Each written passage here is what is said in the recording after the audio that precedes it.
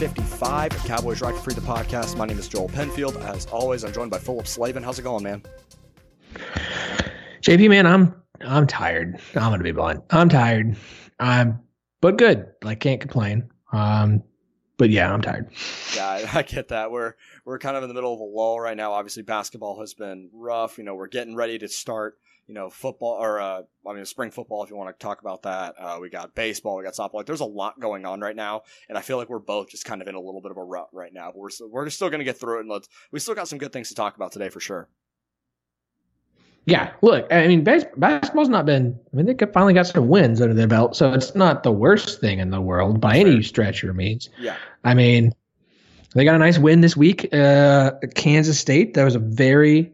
That was one you went into and kind of went, like, they should beat this team, because coming into the season they were better than Kansas State even on the road, but you just didn't know, with the way the season had gone, how they would perform in a game like that. Because, I mean, let's be honest, that's a game that a month ago they absolutely lose. Mm-hmm. No doubt. Because that's basically what they did at TCU. Was they lost a game they should have won, and got a nice win. Now they've now won 2 of their last 3 and are 3-3 in their last 6 overall. I want to go back to the Texas A&M game. So, look, the season's you're not going to the NCAA tournament. At this point, you would just like to end the season on a high note, show that you can figure this out, let the young guys build some confidence, maybe make the CBI or something. And honest to goodness, it sounds really lame. Like, if they get an invitation, go get some postseason experience for these friends. Like, that's the thought I've had lately, is if they finish with a winning record, they're probably going to get an invitation to maybe the NIT, probably like the CIT or the CBI, which is really lame. I get it. No one cares. But if you're Boynton with the expectations for next season, I'm curious your thought. I'm of the mindset of, if it gives them more practice time and lets the young guys continue to play, I don't care if they're in the CSI. Like, just let go and get some more games under their belt and get them, do whatever you can to get them ready for next year, because obviously next season is big. No, I 100% agree. I think that any opportunity to play postseason basketball is going to be important for this team, and even if it is the CBI or whatever it is, I feel like that at least shows, okay, they at least gives them a taste of what basketball is like after the Big 12 tournament. And especially for the young guys, I think that's going to pay dividends for next season. Obviously the jump from the CBI to the NCAA tournament is a big one, but at least playing postseason, and I think big is a little bit of an understatement there. But I think seeing any sort of postseason basketball, I think, is going to be important for this team, especially for the freshmen, with how much they're really going to have to contribute next season. With it being, a really young team once again, with a lot of freshmen and sophomores. Yeah. But I think that it's really important. But the fact they're playing good basketball now at least tells me, and I think we talked about this after the TCU game last week, before the midweek game, that it would be very easy for this team to just roll over and die and just be, okay, just punt the season. Let's just get out of here and let's get ready for next year with Cade Cunningham coming in. And they have just fought their ass off for every single game, even in games where they were out of it, midway through the first half.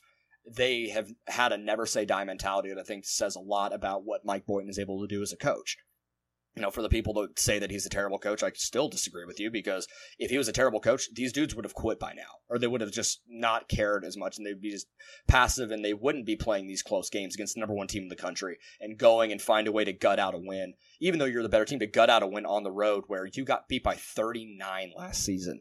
I think that says a lot about where this team is at right now, and they're playing with confidence, which is so important and so infectious. Yeah. So one other thing before we move on from basketball, obviously this Saturday, a big game, and it's not just because number 24 Texas Tech's coming to town. It's weird to say. I think the fan base is super excited about a game that I don't think OSU is expected to win, because they're going to honor the 1995 Final Four team. Yeah. And it's awesome. Throwback jerseys from that time. Props to not only teasing this early in the week, but letting little bits and little bits and little bits of information come out today. You obviously got the shot of the back of the jersey, so we know it's going to be a black jersey. And who did they let wear it? Who does the one Good that old wears Trey Reeves, man? at which, of course, whose daddy was on that 95 team that we are honoring? A brilliant move on their part. Can we just say that the social media team at OSU right now, football and basketball, football is doing a great job this offseason. Like the hype videos they're putting out, specifically on the defensive side and some of the players that they're focusing on, props to OSU. But to do this in a season like this and to get the fan base excited about it with the way this season has gone, one, good job. Two, I think it does show that the fan base is ready for this program to be good. And if the team is good, I think the fan base will respond well. It's got to happen, but I do think that the fan base is ready for the basketball team to be good. And look, throwbacks are awesome. So props to them for pulling that out this weekend. Obviously, the game is on CBS, so if you're going to do it, why not do it on a truly nationally televised game? I'm sure that the stadiums won't be, the arena won't be as full as we would like it to be, but should be a good showing. Texas Tech's pretty good, so I'm not going to pick OSU to win in this one. I would love to see them do it, with everybody who's going to be in the house. I'm not going to hold my breath, but, also the convenience of this being Texas Tech and who happens to be over there with the Red Raiders on the coaching staff. Yeah. But John Sutton himself. So, very excited for this. I think it's a big deal on Saturday. Yeah, it's really exciting. And I think all the build up for the week, like with how this season has gone and with the reception that it's got as well. Like it's very easy for people to just like, oh, whatever, we're going to throw back. We're 2-9, but the fan base seems excited about this. And yeah, I don't think we're going to see 13,000 in GIA, but I still think it's going to be a good crowd. I think people are excited that the 95 team is coming back and they're going to honor them. I petitioned for Trey Reeves to wear number 50 just because, even if he doesn't play in the game, I think just he should be able to wear his dad's number just because I think that's pretty cool. But there is a lot to be excited about on Saturday. And I wouldn't be surprised if Oklahoma State makes a game, like I said. I don't think they win. Like you said as well, Texas Tech is really good. And Oklahoma State has been weird at home. But I have a feeling just this team feels like they're finding their stride. They're finding that confidence and that swagger they had at the beginning of the year and gutting out 2 solid wins earlier this week against teams they should have won. And then, to go on the road and play a Baylor team that you probably had an opportunity to beat, but you played with them twice within one possession into the final couple minutes of the game. I think that says a lot about where this team is at, despite being 12-12. Like, I feel good right now about where they're at. I think they can still get a couple wins here and there, but they at least have been able to bring it back a little bit to what we saw at the beginning of the season, even if it's marginal. This next 4-game stretch to me is going to determine whether they finish above 500 or not this season. Obviously, you have Texas Tech at home on Saturday. Then you have to go to West Virginia. Then you get Bedlam at home the following Saturday. And then you get at Kansas the following Monday. That 4-game stretch. Because you end the year with Iowa State at home, Kansas State at home, and at Texas. I would put money on them beating. Those should be 3 wins. At Texas, they could. They're offensively, they're not great. They could lose in Austin. That wouldn't shock me. They could also win in Austin. No, they should beat Kansas State and Iowa State at home. They should win those games. I think at Texas I would probably favor Texas in that. But if you look at this 4-game stretch, this is a tough 4-game stretch. If you could steal one on Saturday and then get one next Saturday against Oklahoma, even if you lose at West Virginia, Kansas, that's fine. But if you could hold serve at home for the rest of the season somehow, that'd be wins over Texas Tech, Oklahoma, Iowa State, and Kansas State. You'd go 4-3 the rest of the way. And at least finish the regular season with a winning record, which is pretty much what you got to do for a postseason invite. Then, of course, you've got the Big 12 championship, a win there to determine whether you're going to have a above 500 or 500. But games like this Saturday, you just look at this and go, with all the stuff that's going on, after everything that's happened this season, could the basketball gods happen to just come down and bestow upon this Cowboy team just a great day, a great performance, and get them a much needed win, because it would be really nice when you're going to honor one of the best teams to ever play. If you could just get a win that day, that would be nice. Exactly. But I do need to bring up one more thing from the game on Tuesday. Yes. With one attempt, minimum of one attempt, Yorane is the most accurate 3-point shooter in NCAA history. And hey, just like we all wrote it up, just like we all thought was going to. This team. Now Oklahoma State has kind of found their identity. It's get the ball inside, get out in transition, and shoot the ball inside the 3-point line. And they only shot 8 threes against Kansas State. 1 make from Lindy Waters, and 1 make from Yorane. And Kirk, please agree with me here. That was the most unathletic athletic thing I've ever seen in my entire life. Like, nothing about it showed that ball should have gone in, and then it was the most perfect swish I've ever seen on a 3-point shot in a while. It was awesome. I had to bring up that point real quick. Also, he went 6 of 6 from the floor in that game. Like, I think he's starting to find his stroke a little bit too. Yeah, I think they're figuring some things out. Obviously, it's taking them a little bit of time, but they're starting to kind of figure a few things out, which is good. They're finally out how to utilize him better. And this is not a good shooting team. I don't know why it took them so long to figure that out, but it did, and they seem to have finally come to terms with it, and are trying to go inside more. And it's working. So we'll just see what happens on Saturday. I am not going to pick them to win. I'll just be blunt. I'm a coward, but I'm going to say I don't feel like this is I'm not just going to write this game off. Let me put it that way. Yeah, I kind of feel that way as well. All right, so let's shift to football real quick. Some news, and we mentioned it on the last couple episodes when we talked about football recruiting and things like that. And there was an article we put out. We've kind of unofficially known for a little bit that Christian Holmes, the graduate transfer cornerback from Missouri, was going to come to Oklahoma State. Chuba Hubbard kind of leaked that news a little bit early, but earlier this week, Christian Holmes officially announced that he is coming to Oklahoma State to play his final season. This is big. Obviously, getting Rodarius Williams back is a big deal. That the cornerback room is really young, and now you add in a guy that was going to start for Missouri more than likely coming into this season.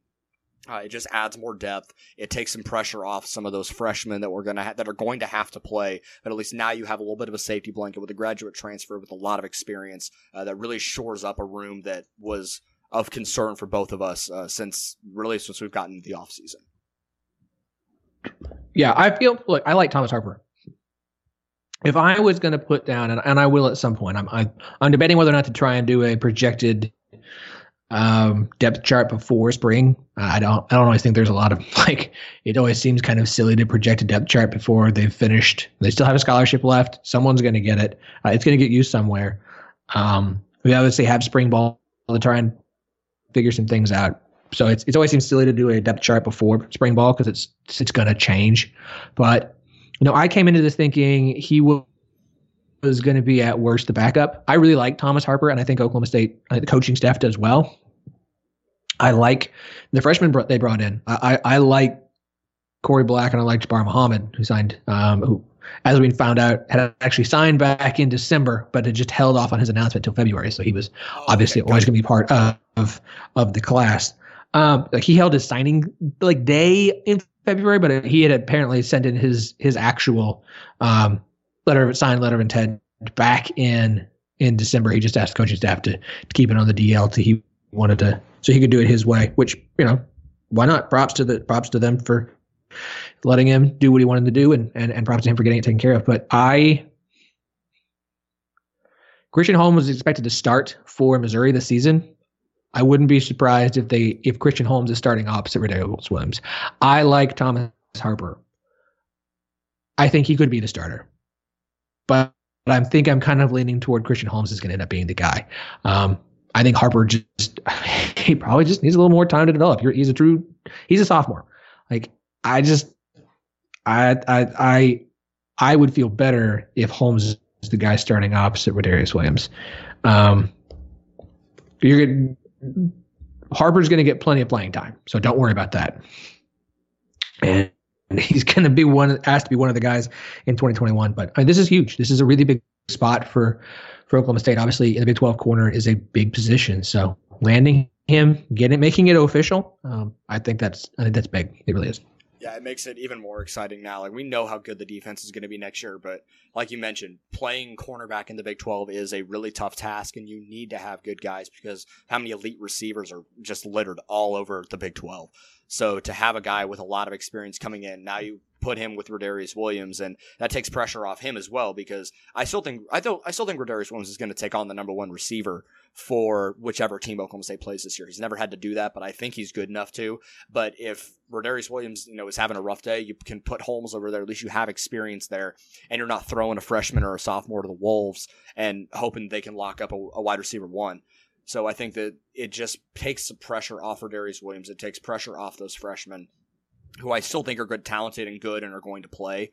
But to get a grad transfer in, I don't think it's been talked about enough how important Rodarius Williams is to this team. And I think we're going to be talking the same way about Christian Holmes by week 5 or 6 of how important he is to this team. All right, so with that brings the scholarship count up to 83. Obviously, Oklahoma State still has a scholarship they can give out for this 2020 class. I expect them to bring somebody on. Not confirmed, but based off of the tweet from linebacker Carson Kropp, it sounds like he has been placed on scholarship, which is big. He was a PWO, part of the 2018 class. Inside linebacker. I love seeing guys who are walk-ons get put on scholarship. It's pretty cool for him. And obviously linebacker being a position that it doesn't guarantee you're going to play in any way, shape, or form. But, if that was, especially with the depth they have at linebacker, but it's cool to see. Obviously he's worked his way into earning that, which is really just a neat spot. I actually interviewed him when he was just a PWO. I'll post that on my Twitter account if I can find it. I think I was still at PFB when I wrote that one, and not everything from my time over there still works. So I'll see if I can find it or not. He was a really cool guy. I graduated from Owasso in high school, and he was part of the championship team back in 2018. It was 2017. What was the Owasso's first state championship? So that was pretty cool. So I'm glad to see it. Hopefully, someone will likely interview him. I actually was DMing with Scott Wright from Oklahoma, and I think he's going to try. But I always like those things, man. It's cool to see guys who are walk-ons who work their way into earning a scholarship. It tells you a lot about how hard they work and how the OSU does a really good job.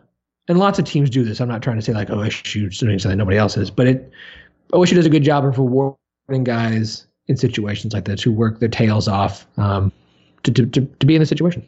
No, Mike Gundy has talked about that's one of his favorite things that he gets to do as a head coach is put a walk-on scholarship. He talked about it last year with Philip Redwine Bryant, Ry Schneider were two guys that were put on scholarship last season. I think Dayton Metcalf as well. So there were 3 walk-ons last year that got put on scholarship, and now you get Carson Kropp.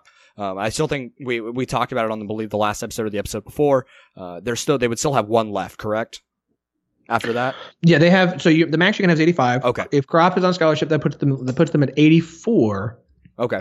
Because and then I think there's a couple of guys that you mentioned that were on scholarship that there's a question. Going on scholarship as a walk-on doesn't mean you're going to stay on scholarship. Right. So sometimes they pull them off. So there could be some fluctuation there, but likely. So there could be some, but they have 1 left to offer. For this class, they're going to offer it to somebody. I don't know who that's going to be. We've talked about. I'd like to wait. I'd like to see them wait until spring ball and kind of see what they need. I wouldn't be shocked if it's a wide receiver. I wouldn't be shocked if it was something else, to be honest. So, yeah. Yeah, I was just about to say. I think we talked about in the last episode that I think it would be best for this team to wait until after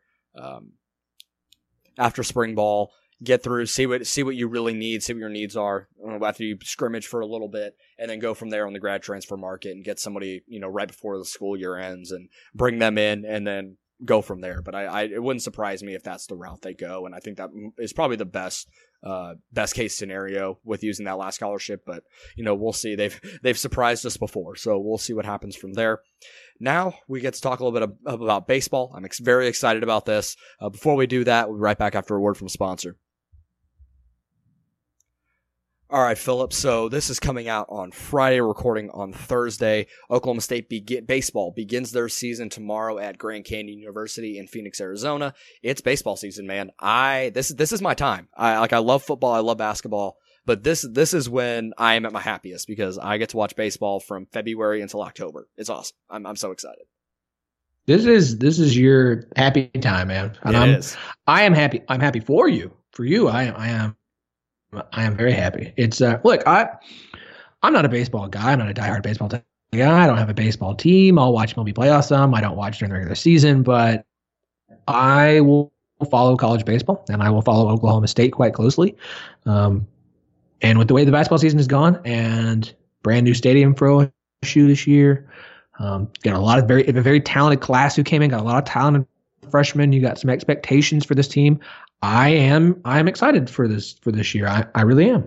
Yeah, there is a lot to like about this Oklahoma State team. They lost a lot from last season, both in the starting rotation and in the lineup. But what they've been able to bring back on this team, along with some of the freshmen that are really highly touted, this is going to be a very good team that's going to compete for a Big 12 title. And I'm not saying that lightly.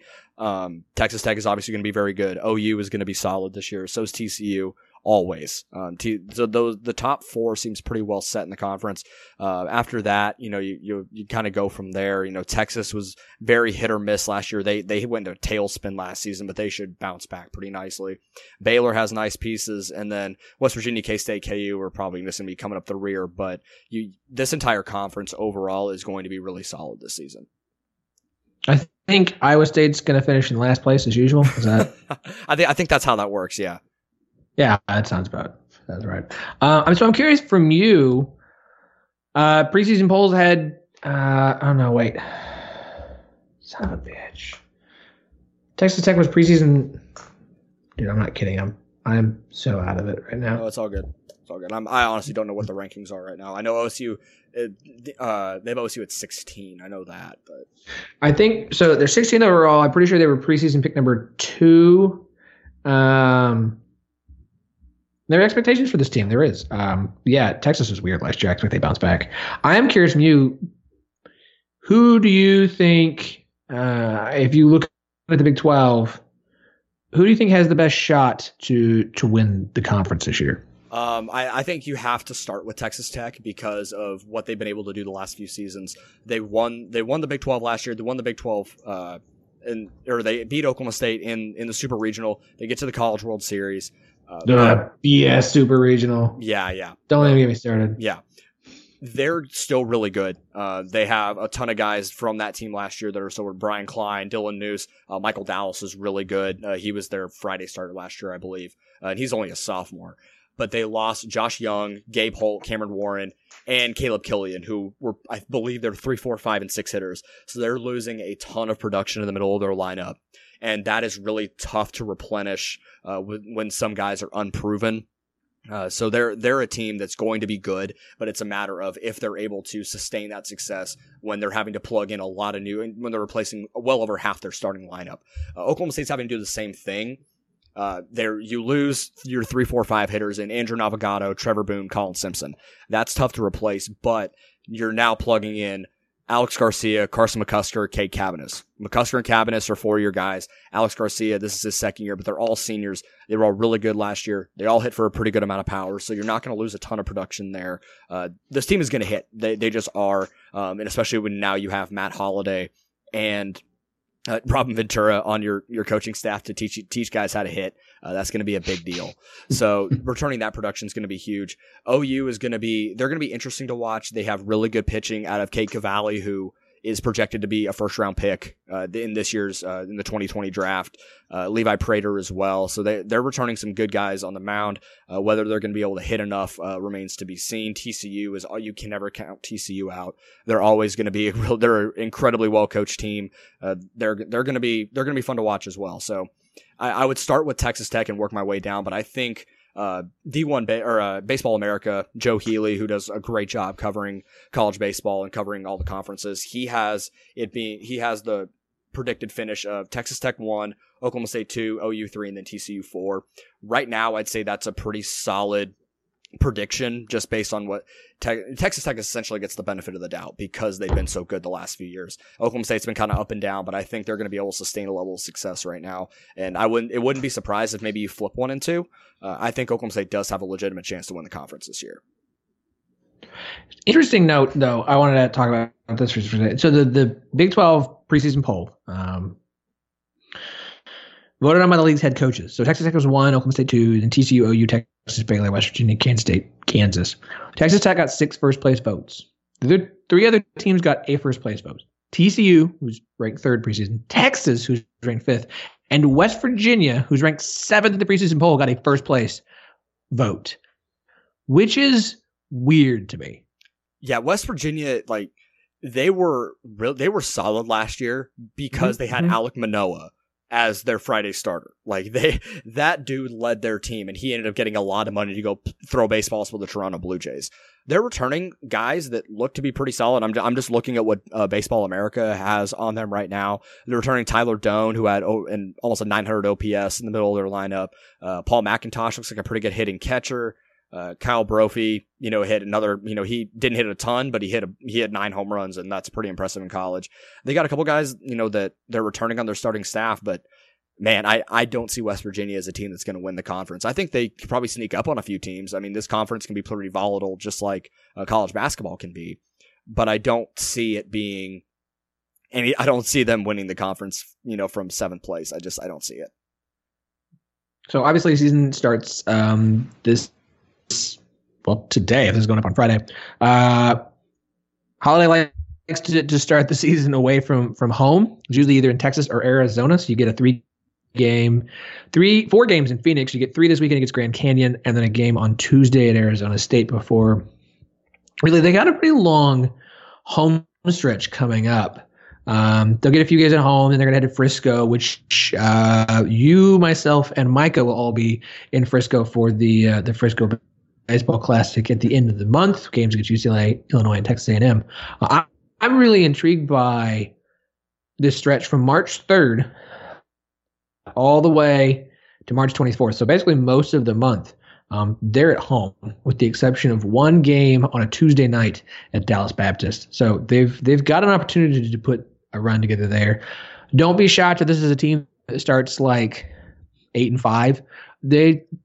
Holiday loves to tinker, and I've noticed this going back and looking ever since he took over. And I've talked about this a bit. It's not that I don't think he doesn't want to win. I just don't know that winning early in the season is nearly as important to him as figuring out his rotation, figuring his guys out, trying to get all this stuff tinkered with and tampered with until he's got it right in time to start conference play. Because how many times have we seen them start a season, conference, non-conference, and just kind of go, oh, this is going to be rough. Oh, this is going to be good. And then they get to conference play and they win or finish second. And then, last year go to Corvallis and sweep Oregon State in a series. You're just like, what just happened? So don't be shocked to see them start off a little bit rough, and then come conference play or right beforehand, just things kick into high gear. Yeah. And like I've talked about, baseball can be an incredibly fluky sport. It really is. And that's why you play so many games. So you have a good enough sample size of really what a team can be. And you're right. I think Josh Holiday mainly likes to tinker with his rotation. He and Rob Walton like to figure out, okay, who's our Friday, Saturday, Sunday guys? Who can we plug in and know it's win day every single day we go out on the field? Parker Scott's going to lead that this year. And then after that, it's a lot of relative unknown. Bryce Osmond, Justin Campbell, Cale Davis. All fantastic freshmen. I've talked a ton about Bryce Osmond on this podcast. He's going to be really, really good. I think he's probably got the highest ceiling for an Oklahoma State pitcher since Andrew Heaney. And you remember Andrew Heaney was he was a Golden Spikes finalist, first round pick, all that. Osmond is that good. As a freshman, he is that good. He is projected to be up there to win Freshman of the Year in the conference and in the country. That's Baseball America. That's how high Baseball America is on him. But there is a learning curve from high school and travel ball to Division I baseball. So we're probably going to see some growing pains there, but they're going to try and figure out, can we trust these guys? Can we put them in on a nightly basis on Friday, Saturday, Sunday and go win a ball game? You may lose some games here and there to teams you probably shouldn't lose to, but getting that experience is going to be important, and it's going to show whether they're going to be able to be a part of the rotation come conference play. Once conference play comes around, this team's going to be in high gear, and they're going to be ready to go, just like they were last season. They were kind of middling for non-conference play, and we know you were kind of scratching your head. I was like, just be patient, and I think that's what we're going to have to do with this team as well. Like, there is a ton of turnover on this team. There's talent, but there is a lot of turnover. It's going to take them a few weeks to really get the gears going. But once they do, I think this team is going to get rolling pretty quick. Yeah. Like, I feel like you're going to get a 2-1 against Grand Canyon, lose to Arizona State, maybe drop a game or two against U2 Grand Valley. 3 games, they're going to have one of these non-conference series where you're like, they should win that series or sweep it. Like a BYU or Fresno State, and they're going to drop a game or two by a run each game, and you're just going to be frustrated going, what's going on? And then they're going to start conference play and just be awesome. So looking at this, few questions. First off, what do you think realistic expectations are for this team this season? Is it just to host? Is it making regionals, hosting one? Is it making it to Omaha? Like, I would assume they won't get screwed all of last year, though part of that was the weather that, they should have been a top 8 seed, but they weren't. Anyways, what do you think is a realistic expectation for this team this year? At its ceiling, this team can get to Omaha, and I'm not trying to be a homer at all. I think there is enough on this team to get to Omaha. Now, whether they're going to win the College World Series is no. They are still head and shoulders below Vanderbilt, LSU, and some of these other programs. But this is a team that can get through. They can get through a regional. I think they're going to host a regional. I think that's a very realistic expectation. I think they can probably host a super. This team is talented enough to do that. I think getting to supers is probably the realistic expectation, but I see no reason why this team can't get to Omaha this season and beyond. I mean, yeah, they get hot at the right time, and that's what happened. If the pitching the pitching was so good when they made it to Omaha and made it to the essentially the what I guess you could call it the semifinal game matchups. They essentially got third place in 2016.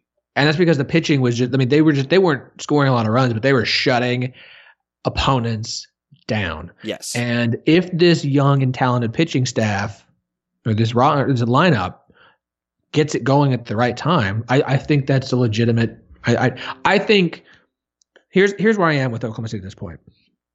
With the new stadium, with the level of the recruiting they're able to do, expecting Oklahoma State to be in the regionals every year, and they've made it to the regionals every year. Holiday has not missed postseason yet.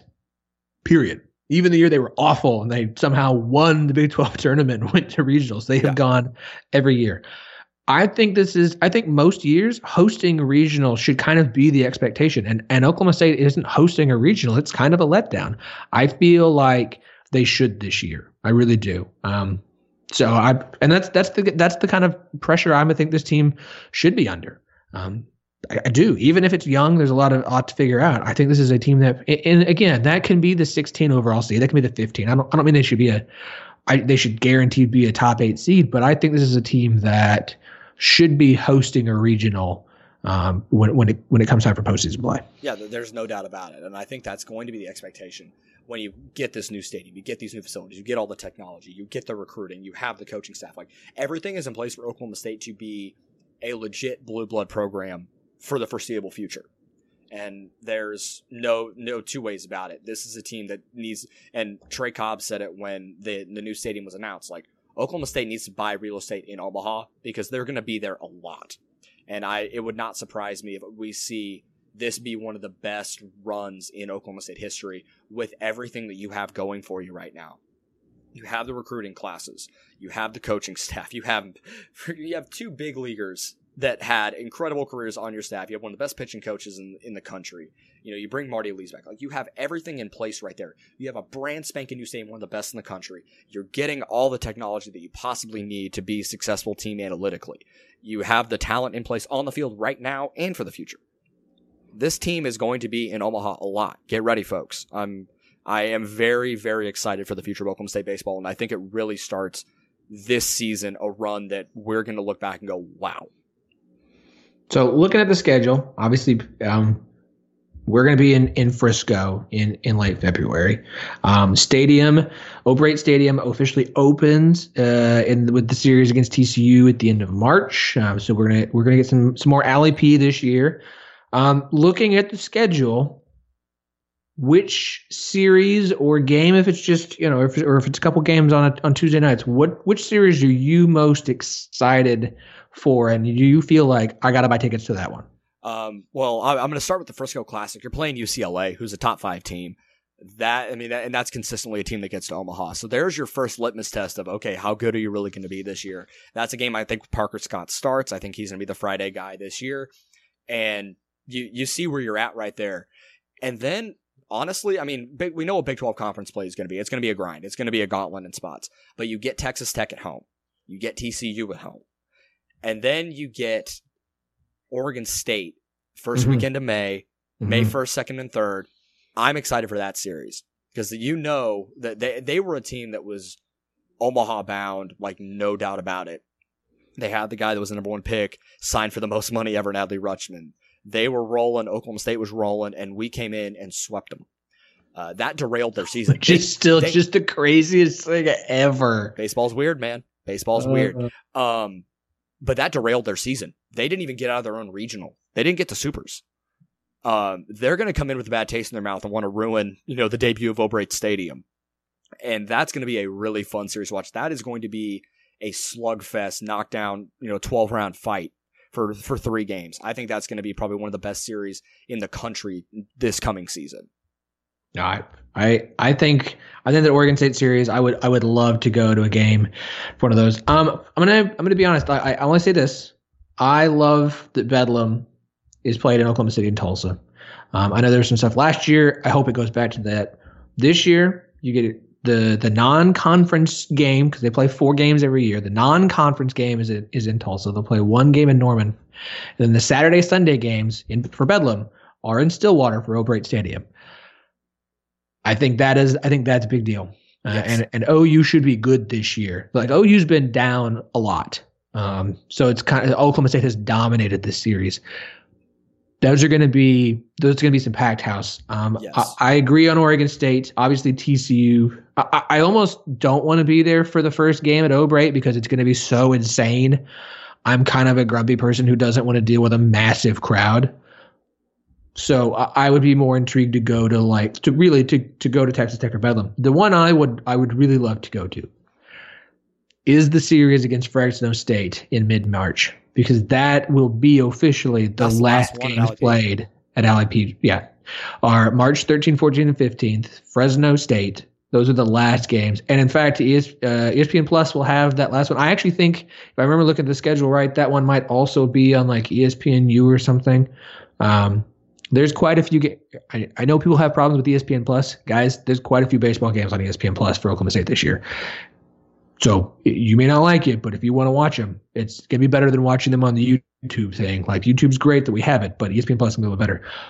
But that Fresno State series, I would love to go to one of those games for the official end of Alley P. Reynolds Stadium. Yep, that's going to be an interesting series. Obviously, that kind of ends the non-conference slate.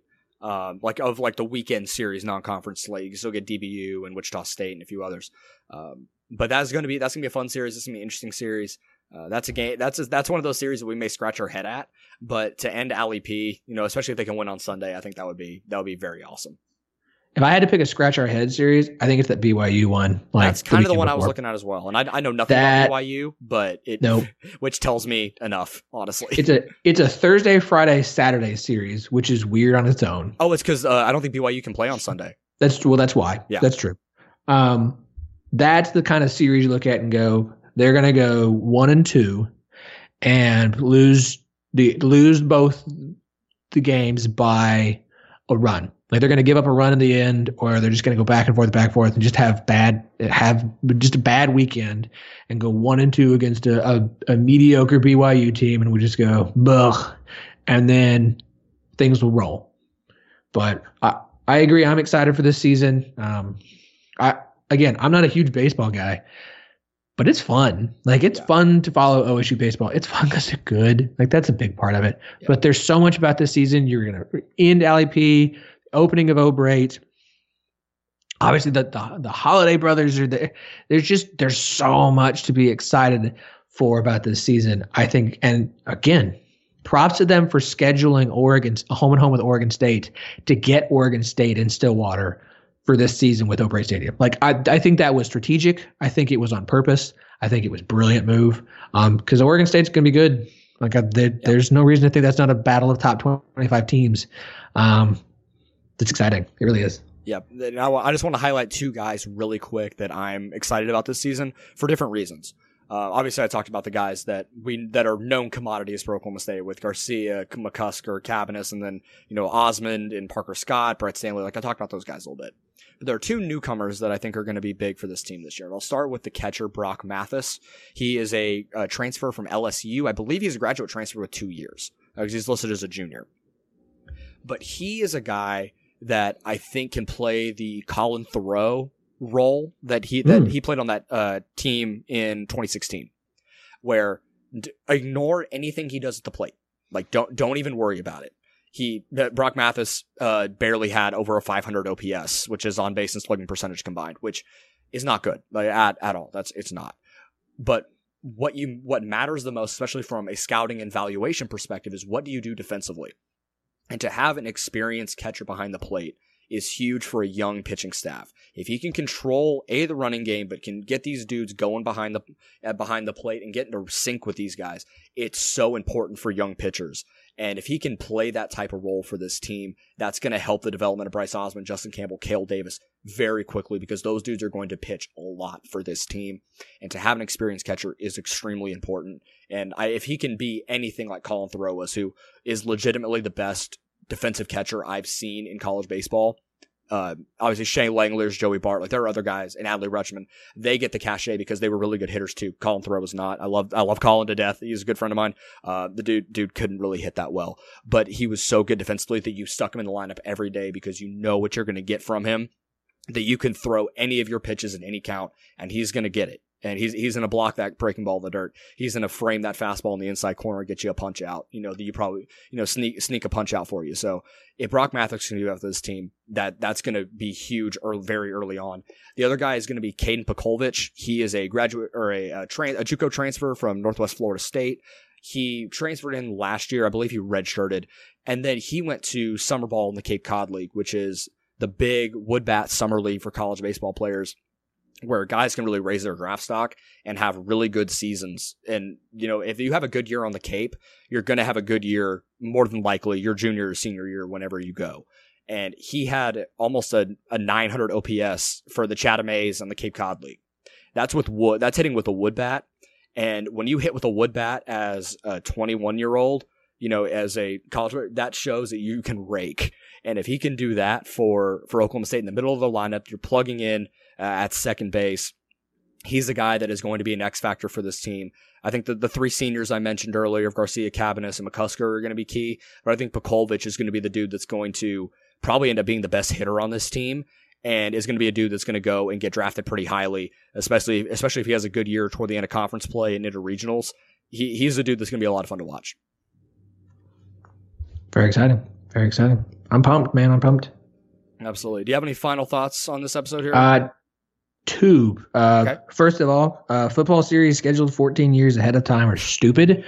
I'm glad that they pitch it as two former Big 8 teams, even though by the time this Nebraska-Oklahoma State series kicks off, no one alive will remember the Big 8, but that's fine. I believe props to that. Yeah, I believe I saw someone say the freshmen that are going to play in that game are 4 years old right now. Yes, the freshmen who will play in that game are currently 4 years old, and the game has already been decided for them. So it's just dumb.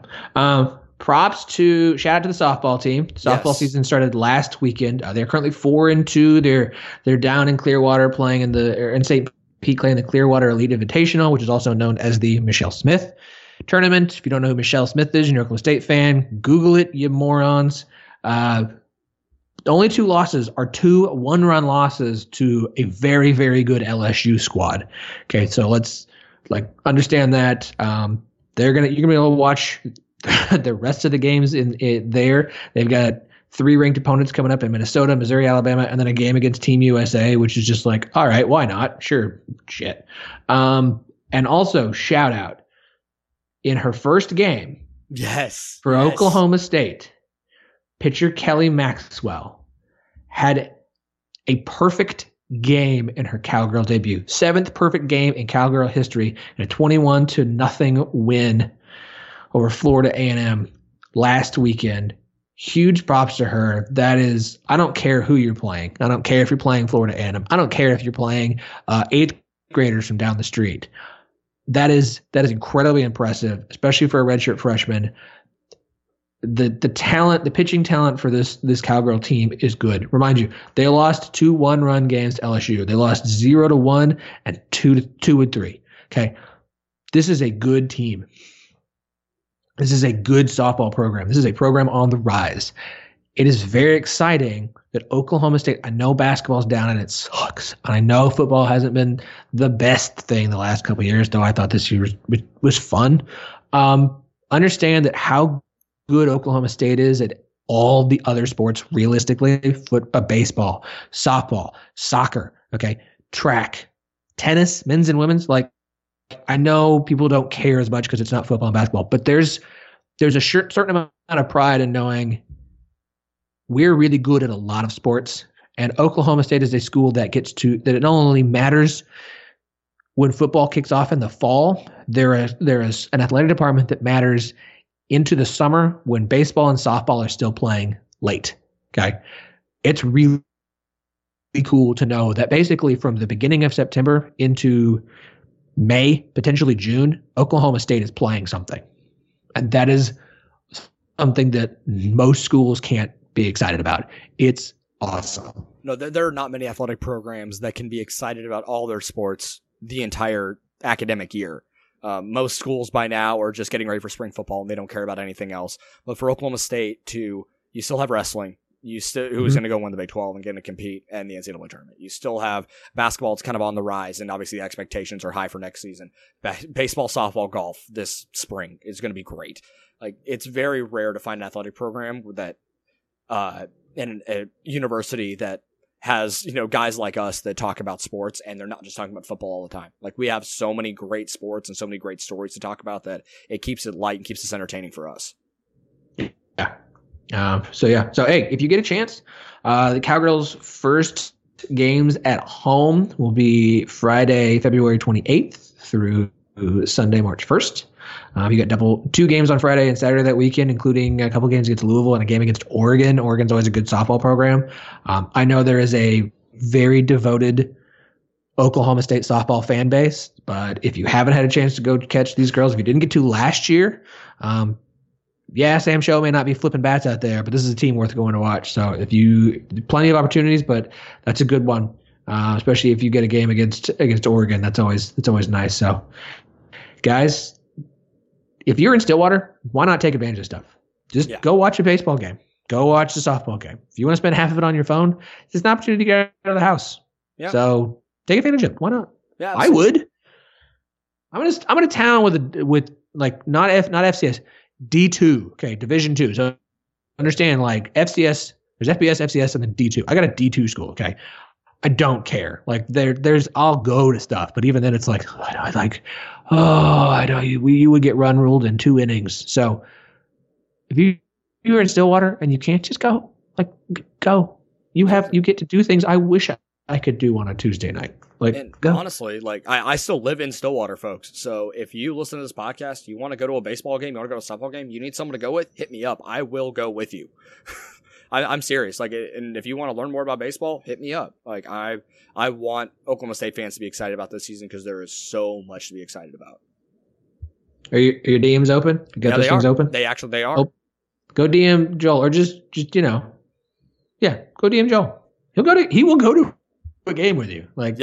And I think he's a pretty cool. I mean, we've never actually hung out in person, so I don't know if you're cool to hang out with, or you're like a lightweight and you're going to be sloshed within 2 innings and no fun to be around. So I can't account for that. But I'd say, generally speaking, I like you, so I'm sure other people would too. And as Philip mentioned earlier, in a couple weeks, we'll be down in Frisco, Texas for the Frisco Classic. Oklahoma State plays UCLA, Illinois, Texas A&M. It's going to be a lot of fun. We're going to be there covering it as actual credentialed media. It's my first time being an actual kind of somewhat capital J journalist. I'm excited about that. But we're going to be there. And if you want to meet, and if you guys, for anybody down there, you want to meet up with us, again, DM us, let us know. We'd love to meet up and talk with anybody that actually listens to us. So that's pretty exciting for us. Yeah, both our DMs are open, and then of course I think the CRFF site's Twitter account's DMs are open as well. All right, Philip, where can everyone follow you on Twitter? You can follow me at OKTXARPoke. Don't forget to check out my show, 1012 Podcast, at TEN12 the word podcast. Anywhere podcasts are found. You can also follow it on Twitter, and we will have our baseball preview up. It should be up in theory today on Friday. I've been having some scheduling issues with my guests, so hopefully our Big 12 baseball preview is up and ready to go. All right, you can follow me at JT Penfield. Be sure to follow the main site at Cowboys RFF. If you're a Kansas City Royals fan, check out the Royals Farm Report podcast. I host that. If you go to Royals Review Radio on anywhere you find podcasts, you'll be able to find it there. We had a great interview with 2019 Royals draftee Vinny Pasquantino. He played rookie ball for the Burlington Royals last year. Great interview, great guy to root for. If you just need something to get you through the next few weeks as pitchers and catchers start reporting, spring training's right around the corner. We have all the content for you there. But we will be back next week, talk some more basketball, talk some more football. I don't know what we'll talk about, but we'll get there, and we'll talk to you all then.